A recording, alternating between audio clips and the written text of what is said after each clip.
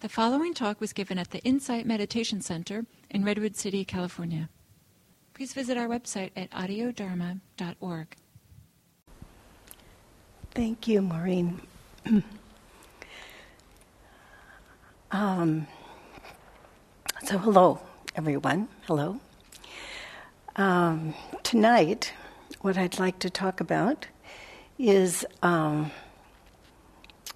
in praise of uncertainty.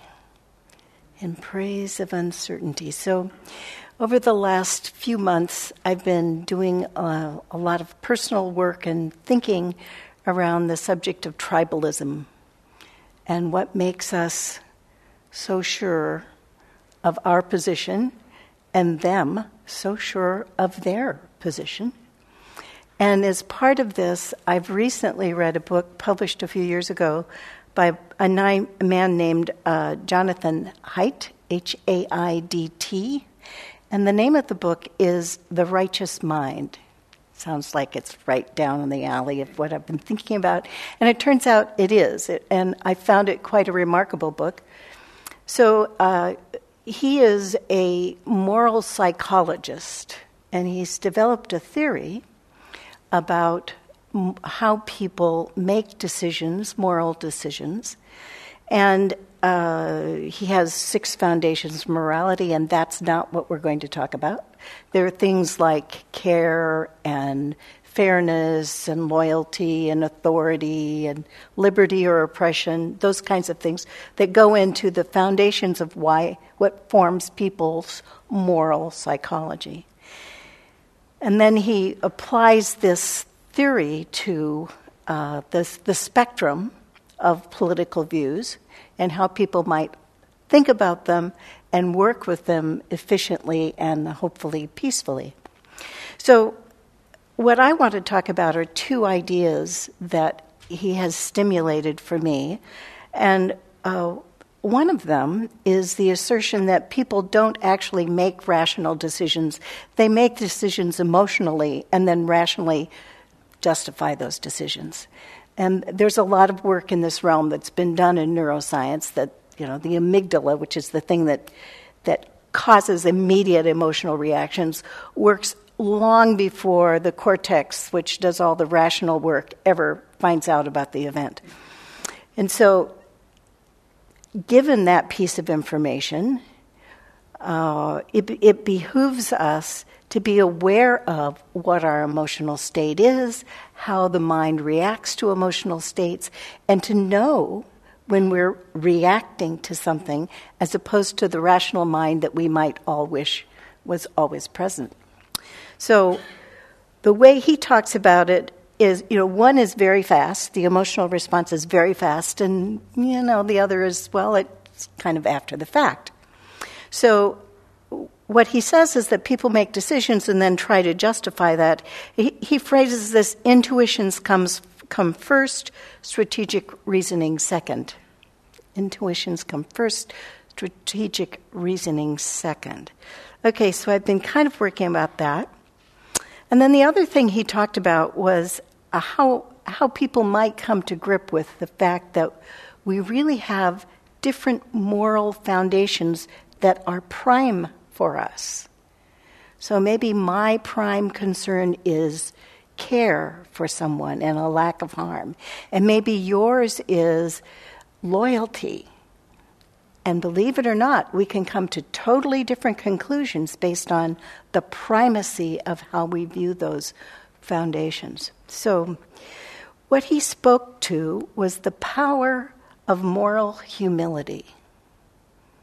The power of moral humility. I found that a really interesting idea. So he described an event where his wife said something to him and he automatically made a response that was to justify his actions, of course.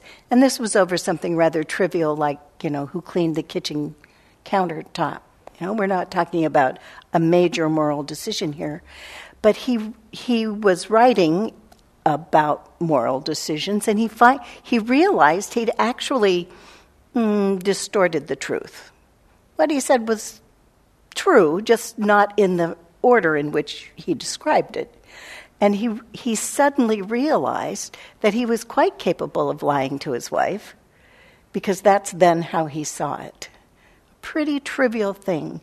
But the way he described it is, he said, I finally understood, not just cerebrally, but intuitively and with an open heart, the admonitions of sages from so many eras and cultures warning us about self-righteousness. And he quoted Jesus talking about, don't worry about the speck in your neighbor's eye until you've taken the log out of your own eye. And he referred to a phrase from the Dhammapada, it's easy to see the faults of others, but hard to see one's own. One sifts out the faults of others like chaff, but one conceals one's own as a cheat conceals a bad throw of the dice. So, this led me to consider, what does he mean by moral humility, and what do I mean by moral humility? How would I interpret that? And I saw it largely as a matter of holding views, and that when we hold views, no matter how benevolent, how true they are, how skillful, it's still holding. Now, Haidt would call this being trapped inside a moral matrix. But I call it holding on to views. And the Buddha calls it suffering. This holding on to views. So when I was looking at this, I ran across a chapter in the book of Food for the Heart, which is a collection of teachings by Ajahn Chah, who is a Thai master. This particular chapter is entitled, Not Sure, the Standard of the Noble Ones. And I found this chapter just so deeply intuitive to what I was thinking about. So he talked about how when he was a young monk, he noticed that people would come to the monastery and they would take the path of the monastery during the rainy season and then disrobe at the end of the rainy season. And there were people who judged that this was really a shame. This was really too bad. Why are they doing that? Can't they see this is the path? And he had a lot of faith in what he was doing as a monk. He truly believed in it. But he said, I wasn't yet sure of my own feelings. I was too stirred up. But within me I felt they were all foolish.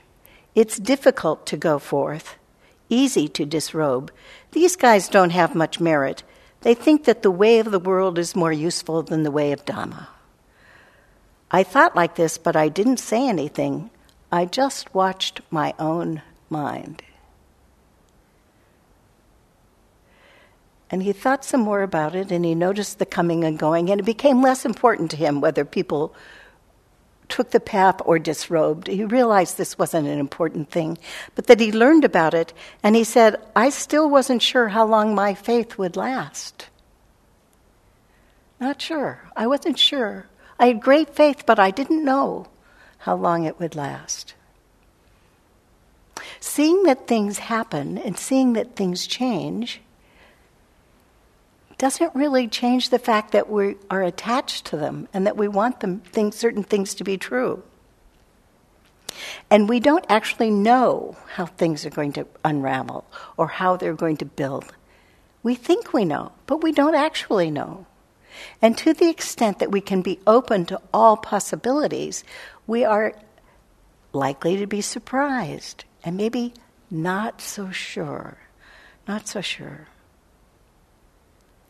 What he said is, when it comes to the training of the mind, it isn't easy to find a good standard if you haven't yet developed a witness within yourself. When he went on to explain what this meant in his practice, it had to do with the mindfulness of watching the mind and seeing, oh, this is anger, this is elation, this is sadness, this is lust. Knowing what it is, seeing it, seeing it clearly. Oh, this is what it is. If you don't have any knowledge of what it is, you don't recognize it. It's not something that's available to you in a split-second decision when you have to come up with something. This is a habit of mindfulness, a habit of watching the mind. Not the way, the why of it, not the result of it, but, oh, this is what is happening. Seeing what is really happening. Oh, this is what's happening. You know, tonight I had a really delightful thing happen. It was so delightful to me. And it involved, I sent a gift to my nephew, which is something I've never done for this nephew before. But I recently saw him on a trip, and he was delightful to me, and it was his birthday, so I sent him a gift. And I got a text back from my sister saying, "Oh my God, I can't believe how much he likes this. Here's a picture of him playing with it." And I could just feel that elation filling my body, and I had a big grin on my face before my mind was busy trying to decide, is this okay? How does my sister feel about this? Will they expect this all the time? You know, all the things that happen. But I did not miss, oh, this is joy. I truly was just joyful that he was so happy. I didn't expect that occurrence, you know. It was unexpected. And if I'd been sitting around waiting, well, gee, you know, are they going to call me about this? You know, who knows? I was really preoccupied with this talk, so it wasn't coming up for me. And that was the joy. That's part of why the joy was there. Is I wasn't looking for it. It just, here's a text with a picture of a kid having a great time.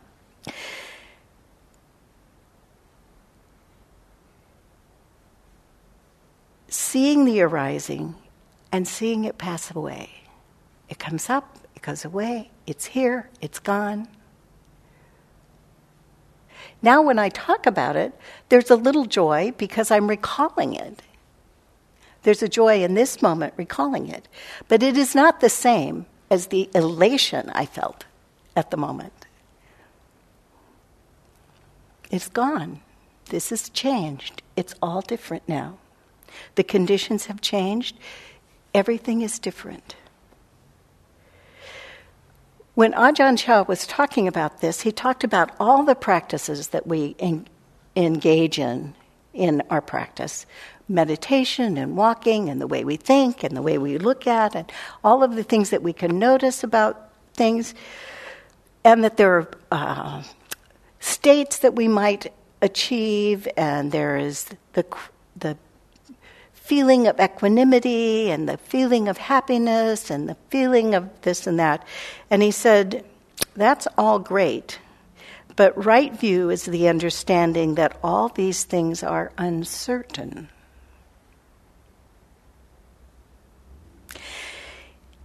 All the teachings in this world can be contained in this one teaching, anakam, which is impermanence. Think about it. I've searched for over 40 years as a monk, and this is all I could find. That and patient endurance. Patient endurance. A key feature. Not only paying attention to the arising and falling in the moment, but the willing to continue to show up for it over and over and over, noticing, not giving up. He then said, we must be patient. The most important thing is khanti, patient endurance. Don't throw out the Buddha, what I call uncertainty. Don't throw that away. There was a Tibetan practitioner, master named Atisha, and he has a long list of things that are important. And he says, the highest moral practice is a peaceful mind. The highest patience is humility. So I found that interesting, that those were the two things that came together in this list. The highest moral practice is a peaceful mind. The highest patience is humility. Patience is humility.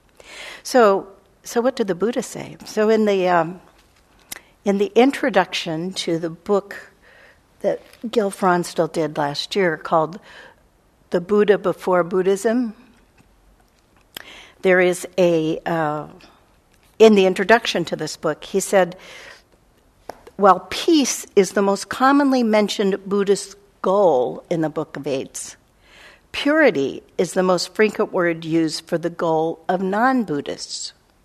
So people who would come to him and say, "Oh, teacher, the purity is what's important here, or this feature is important," he'd say, So in the Discourse to Pasura, there is this that the Buddha said. They say, only here is purity. They say, no other doctrines are pure. Entrenched in truths of their own, they call good whatever they depend on. To which the Buddha says, if grasping to a view and disputing, they say, this alone is true, tell them, in this dispute you have no opponent here. I am not going to engage in this, because this is not what's important. He said, from those who live without opponents, who don't counter views with views, who don't grasp anything here as ultimate, what kind of an opponent do you get? This idea that there is an ultimate truth, that this is what's really true and I have to hold on to this, is folly. It's not ultimate because it's not constant, it's not unchanging. Everything changes. Everything is impermanent. It arises and passes away.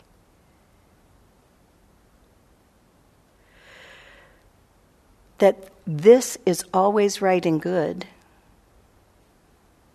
can't be substantiated. This is really a radical idea. We cannot hold on to views. One can only try to see clearly these conditions, this feeling, this thing that is happening now, this event, this is how it is now.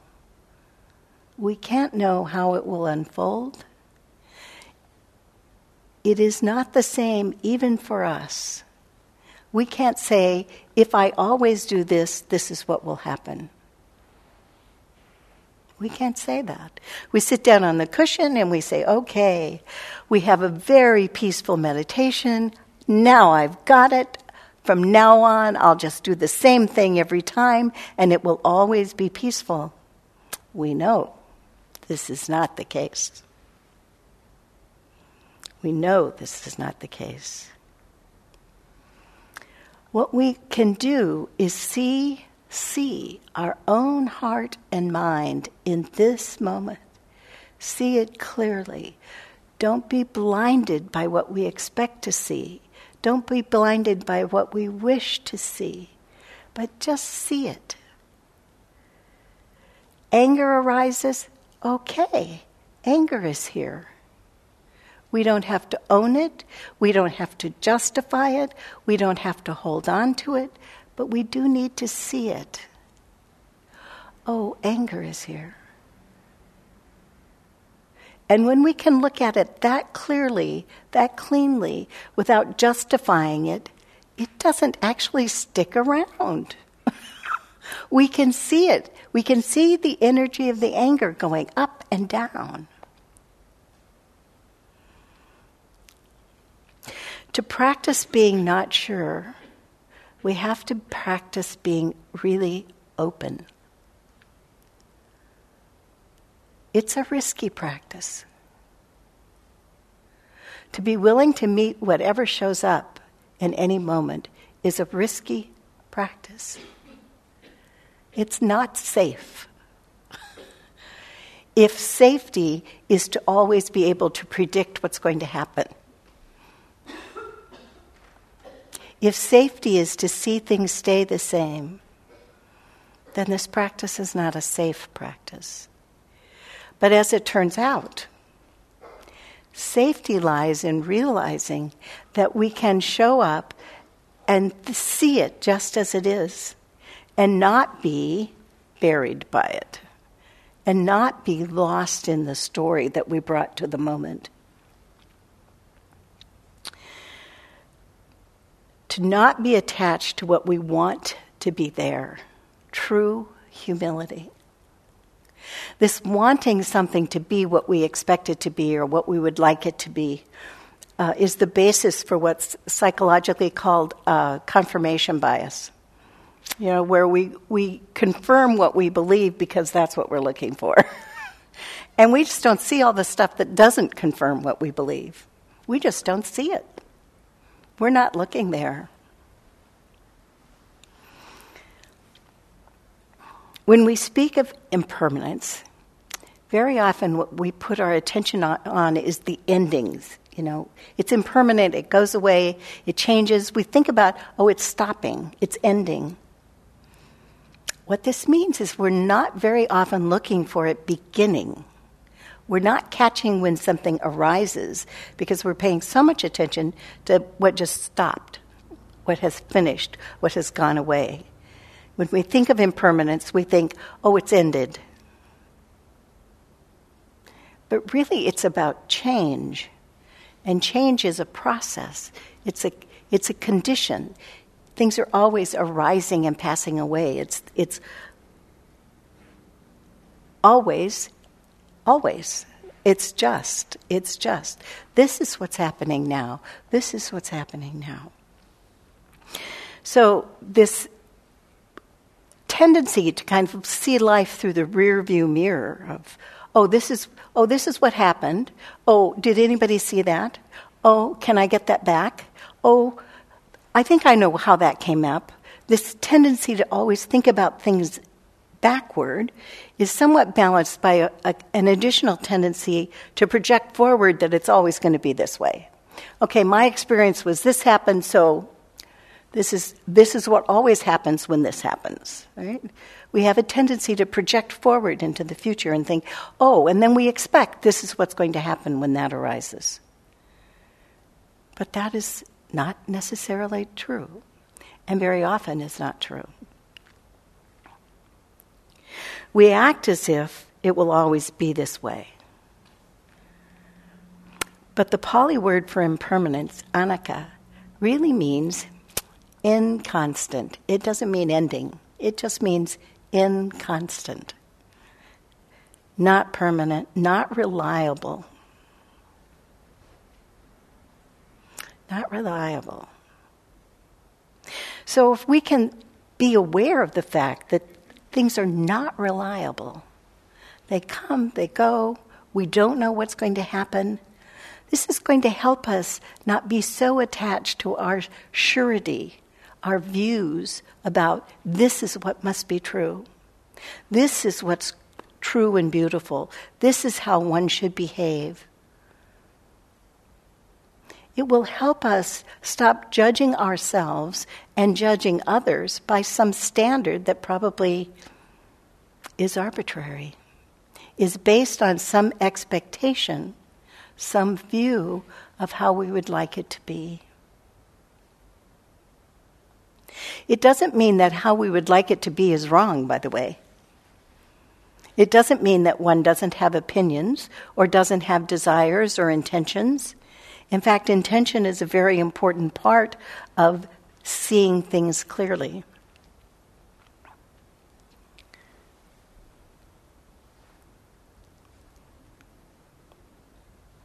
What we want to be able to do is see impermanence not as a thing, but as a process. It's a process. It's going on. It's like the breath. When you think of a breath, you're really talking about breathing.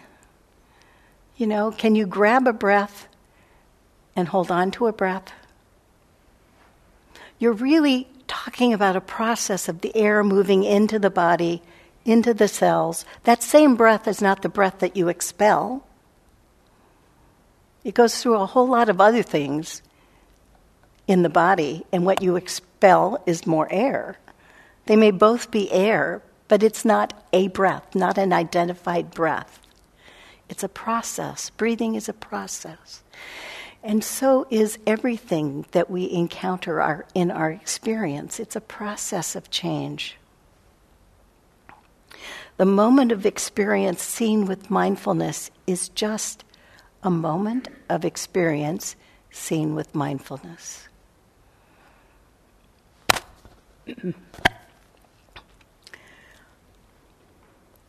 Experiences, thoughts, feelings come and go. They arise, they pass away. Whether we see them as a timeline, whether we see them as everything happening simultaneously, or a curve, or a point, it's just a process. What we cling to is some kind of residue story. This is how I got here. This is how it arose. This is what it means. And we project the meaning and consequence into the future. And we say, this is important. This important thing has to be true. We want control.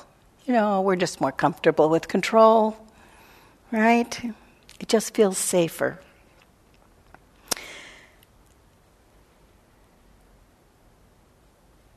If I'm walking, it's my intention to walk, then I move forward. As soon as I no longer have the attention, I stop walking. When I no longer have the intention to move forward, I'm no longer moving forward. Intention is an important part of our experience. Attention is an important part of our experience. Where are we placing our attention? What are we noticing? How do we experience this moment? In the moment, when something arises, we don't necessarily have judgment about it. The judgment actually comes later. The judgment is in that part where we're justifying what we feel or explaining what we feel or what the emotion is or what the experience is. Judgment comes in there. But then judgment arises. And we have a choice of continuing the story about the judgment or just saying, judgment is here. Judgment. We can call it and we can let it go. We don't actually have to become entangled with it. We don't actually have to grab onto it. With any experience we have, we can just, this is the experience. And that's all. That takes a lot of practice of just watching the mind, watching thoughts arise and pass away. It takes a lot of practice. And with that practice comes the confidence of being able to say, it's okay not to be sure. Paradoxically, the uncertainty gives rise to more confidence. The confidence that like a wave, we can sustain turbulence. So, a wave is not a thing either. It's a process. So there's water, and there's a disturbance that moves through the water and moves on, and the water just goes up and down. The water molecules just go up and down. They're not following the wave. They're just going up and down. It's the wave that is moving.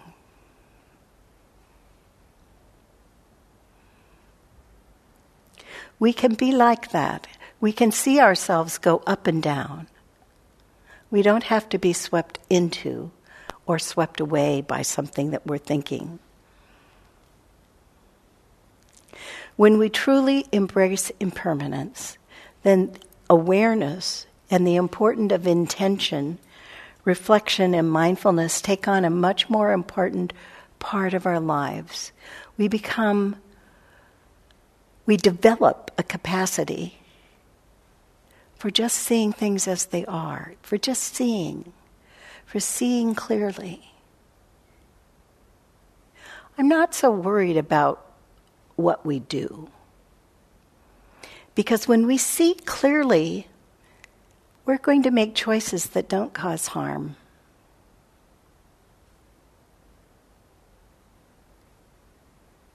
We become aware of the process and we become less attached to all the meanings that we want to establish around there.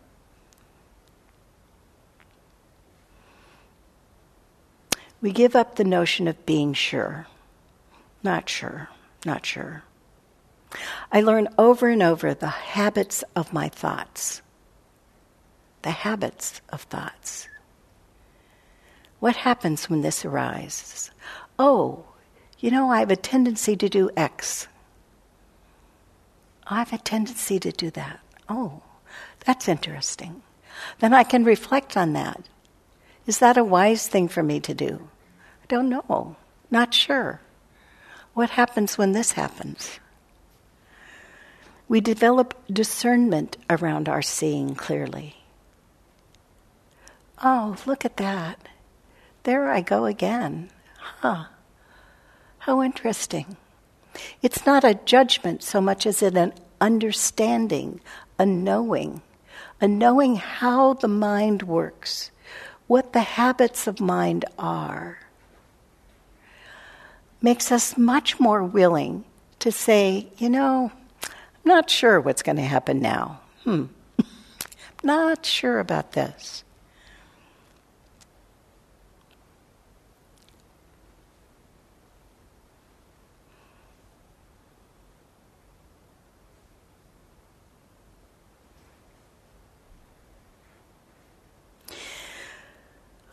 We can see that what we experience is enough. It doesn't have to be something else. We don't have to be something else. We don't have to be better. We don't have to judge ourselves. We just see, oh, this is the way it is. Oh. No holding, no rejecting. We're no longer tied to wishing things were otherwise. Oh. We see when suffering arises and we say, ouch. I'm not going to do that again. I'd like to not do that again. I hope I don't do that again.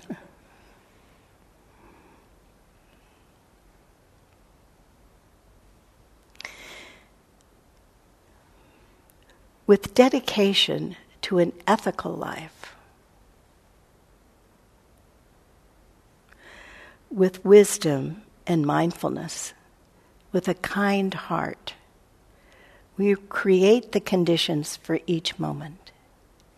So when we see, ooh, that was not kind, ow, we can feel the disturbance in the heart and we can say, ow, I don't want that to be true. I don't want that. I'm not going to do that again. We can say, I'm not going to hold on to that. I had a moment this afternoon when I was quite irritated with someone, and I recognized that I was growly. Let's call it growly. I could just feel, and it arose also. This is really unpleasant, how growly I'm feeling. And I realized there was absolutely nobody who could affect that growliness except me. Whatever the other person did had nothing to do with I was growly. And I could hold on to being growly, or I could say, enough already. Had nothing to do with whatever gave rise to it, whether it was right or wrong. Only the noticing growly is uncomfortable. I'm not going to continue telling myself a story that makes me growly.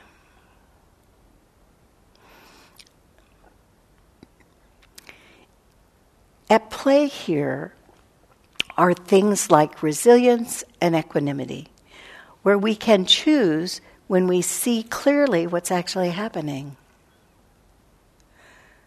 oh, I'm causing how unhappy I am. Well, that's interesting. We become dispassionate. We become less tied up into it. And we don't have to actually let it go so much as it's just not interesting anymore. It's just not interesting. The mind doesn't see that. So I have a couple of quotes here I want to give you. One is from Stephen Batchelor, who is one of the teachers who has written some books on secular Buddhism in particular. So he is somebody who isn't strong on Buddhism as a religion, but Buddhism as a practice is very important to him. So he said, meditation was no longer a matter of becoming proficient in a technique. It was about sustaining a sensitivity that encompassed everything that I did. Sustaining a sensitivity.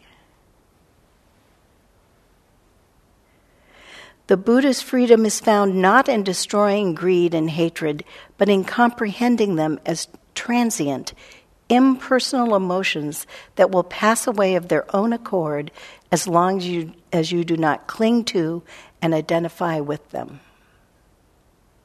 Doesn't that sound miraculous?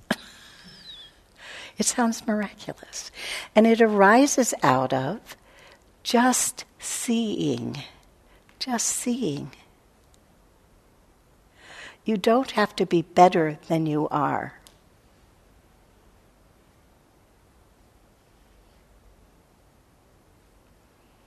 When you realize that that all emotions are transient emotions, that you do not have to cling to them, then they don't rule you. So I want to return to the idea of moral humility. When I can abandon views, the certainty that this is right and good, this one thing, when I can live life with an attitude of patience and a measure of not knowing, not being sure, I can meet each moment, each person, with openness, a goal of seeing conditions in this moment with clarity. These conditions, this moment. Not blinded by a moral stance or judgment or belief that prevents peace arising in my heart. When I can abandon views, the certainty that this and only this is right and good, but can live life with an attitude of patience and a measure of not knowing, not being sure. I can meet each moment, each person with openness, a goal of seeing conditions in this moment with clarity. Not blinded by a moral stance, belief, or judgment that prevents peace arising in my heart.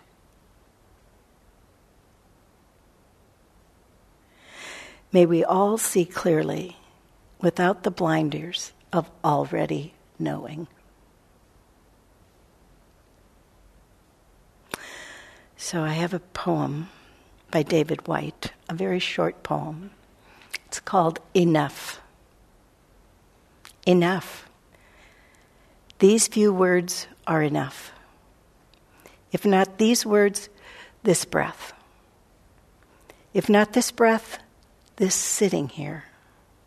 This opening to the life we have refused again and again until now. Until now. Thank you.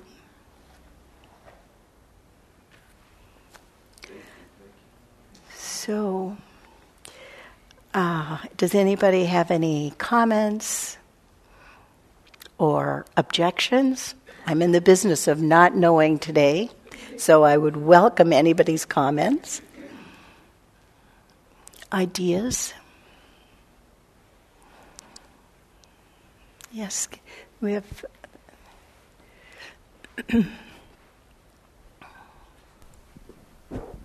Thank you.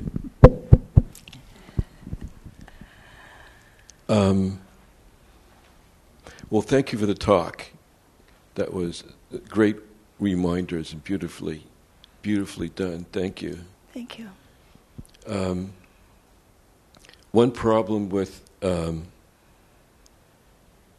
my anger and my reaction to things is, oh, it's happening again. So aside from just being patient, do you have any recommendations for this, please? Thank you. So, I know this frustration, believe me. And there are two things to say. This practice is not about becoming complacent with saying, okay, anything that happens is okay. But it does involve saying, okay, it's here again. I need to go again. I need to step up again. And this is the patient endurance that Ajahn Chah referred to. The patient endurance. If something is, if we experience something as worth standing up for, we stand up for it. But we try to do it in a way that does not destroy the peace in our heart, that does not say, mine is the only way. We say, okay, this needs to be called out again. This needs to be pointed to again. This needs to be addressed again. This needs action again. It isn't about lying down and saying it's not important. But the resilience that arises from being able to say, okay, this is how it is, and I don't know how it will come out. I move again. I enter again. I walk forward again. And my intention is to be open-hearted and to see clearly. And we begin again.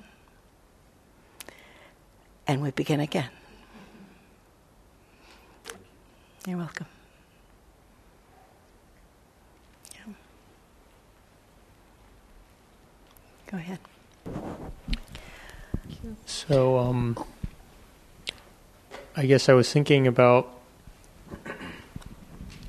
recently I've noticed that I have a few people around me who have very strong views about things that I don't always agree with, and but I don't have like those really strong views that they do about them, and yet sometimes I feel like it's important to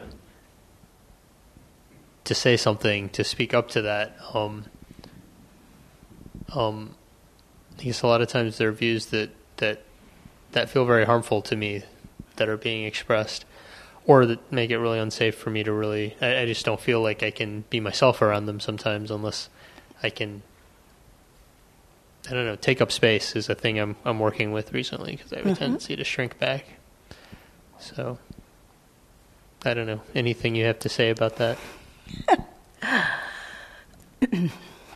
In this world, I just got back from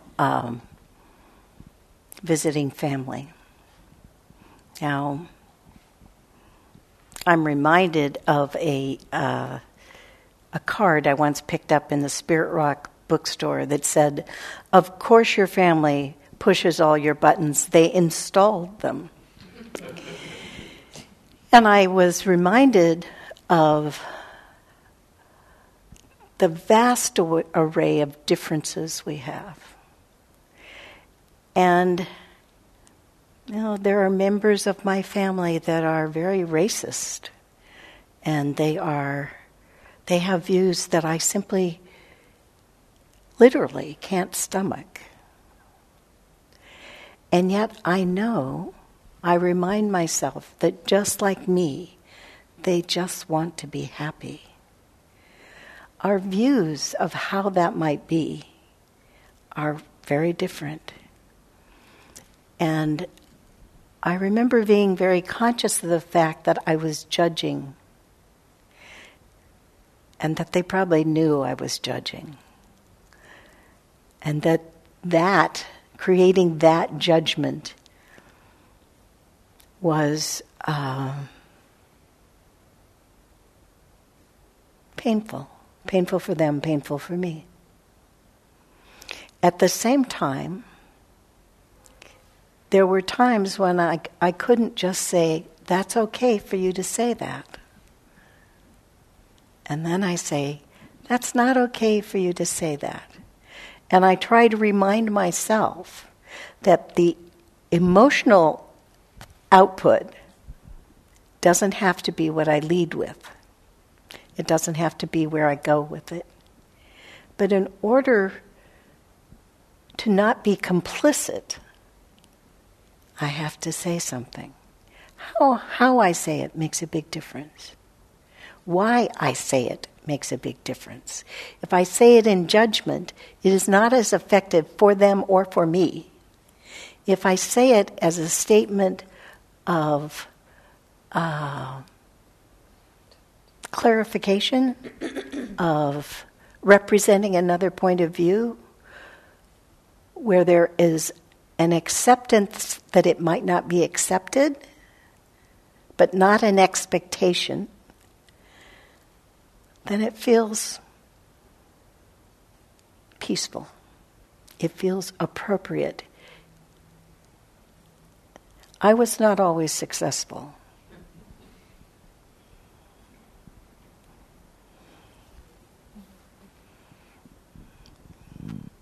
Yes. So, am I here? Yeah. I hear what you say, and family really push our buttons. But I have one button that I push first. It's pause. I push the button pause to breathe in and out. I'm not going to engage because it's going to be a fight. I'm not prepared to speak with the right intention, and I don't want to make big. So I don't know what to say there, It's kind of in your situation to say, I would say, it's your opinion. You have the right for your opinion. But I think differently. And I don't know if that would take to somewhere, I respect what you said, but I don't agree. So I don't know how softly and tender you can say this without being aggressive, without they taking something in a different way. You know what I mean? So there are two different ways of presenting something. One is to be confrontational, which may be aggressive or not aggressive, but the confrontational where it's a direct, you're wrong and I'm right. That usually is a dead end. Because then it's set up, this is what's right. But if you can say, well, I hear you say that, but what about this condition? Or, I've experienced this a little differently. Or, I remember recently being convinced by someone of something I didn't agree with because she said, but this is the way I'm experiencing it. And I said, oh, I had no idea.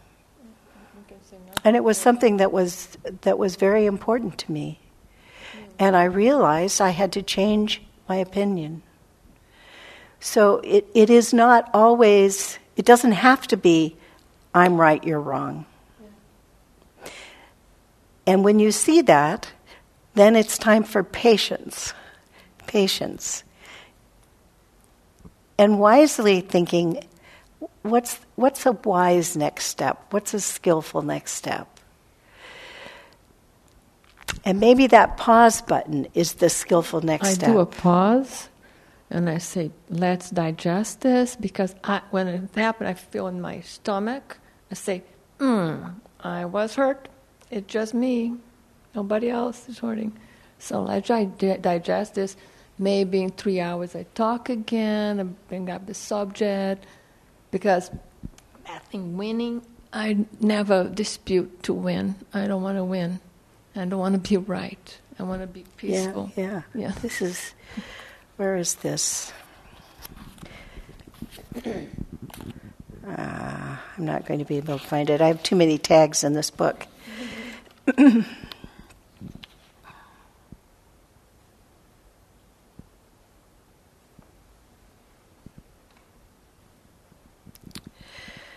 Considering the doctrines people cling to, it does not occur to me to say, I proclaim this.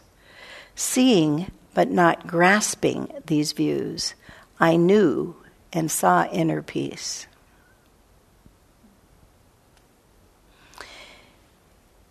Seeing, but not grasping these views, I knew and saw inner peace.